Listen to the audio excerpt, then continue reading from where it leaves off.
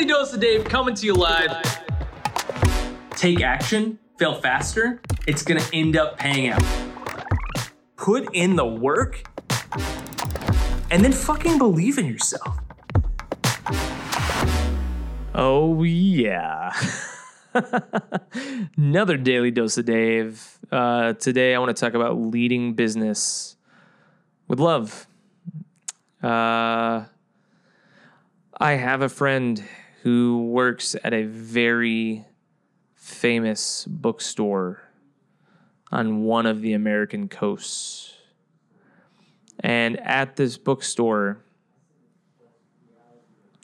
the owners are viewed as very progressive. And what has transpired in the midst of the COVID pandemic is an unmasking of their quote-unquote progressiveness. That what has occurred is that if you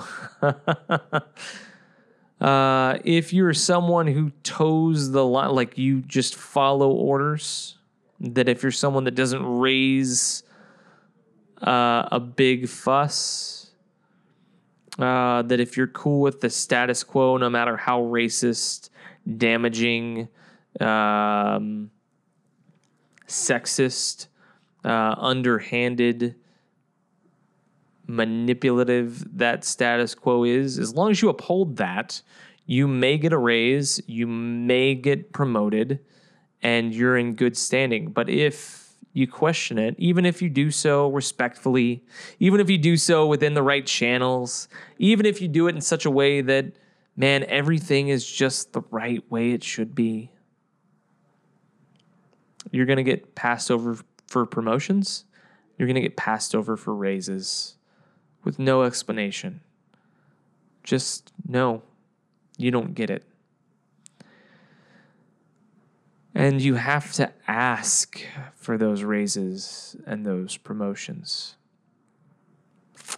I have another friend who went to the owner of his company and said, "Hey, I see this issue.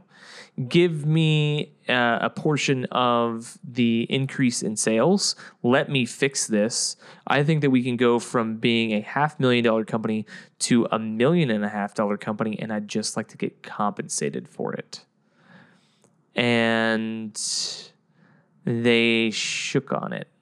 Now listen, when you shake on something, typically that means, hey, we're in. And the guy that he shook hands with, my friend, even said, "This sounds great. Let's do it. I'm excited about it."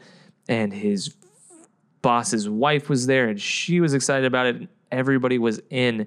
He gave his boss an opportunity to make 4 times more personally, not the business. The business was going to 3x, but his boss's personal income was going to 4x. And he just wanted a piece of the pie. And then when they go to sign the papers, his boss had changed all the wording. So now he wasn't going to get a little bit.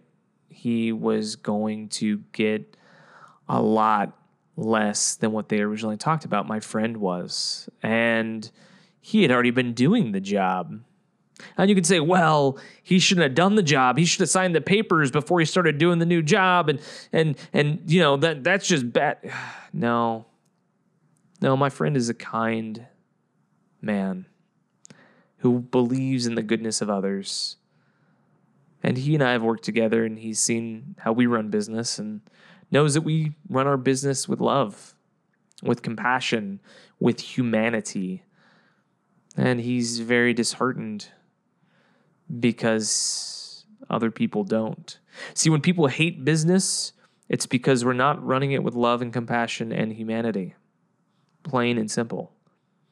Whenever there's a gap, whenever you have to ask for raises that are deserved, whenever you have to constantly justify how good you are as opposed to the organization automatically telling you how great you are, there's an issue. We routinely give raises to people at our agency. And one of the things that a staff member recently told me was, I'm always in awe that I don't have to come and fight for a raise. You're always trying to find new ways to get me more money. Now listen, this is a worker who does great. She's empirically fantastic. She's one of our best performers. And she recognizes that there's love for her and her family.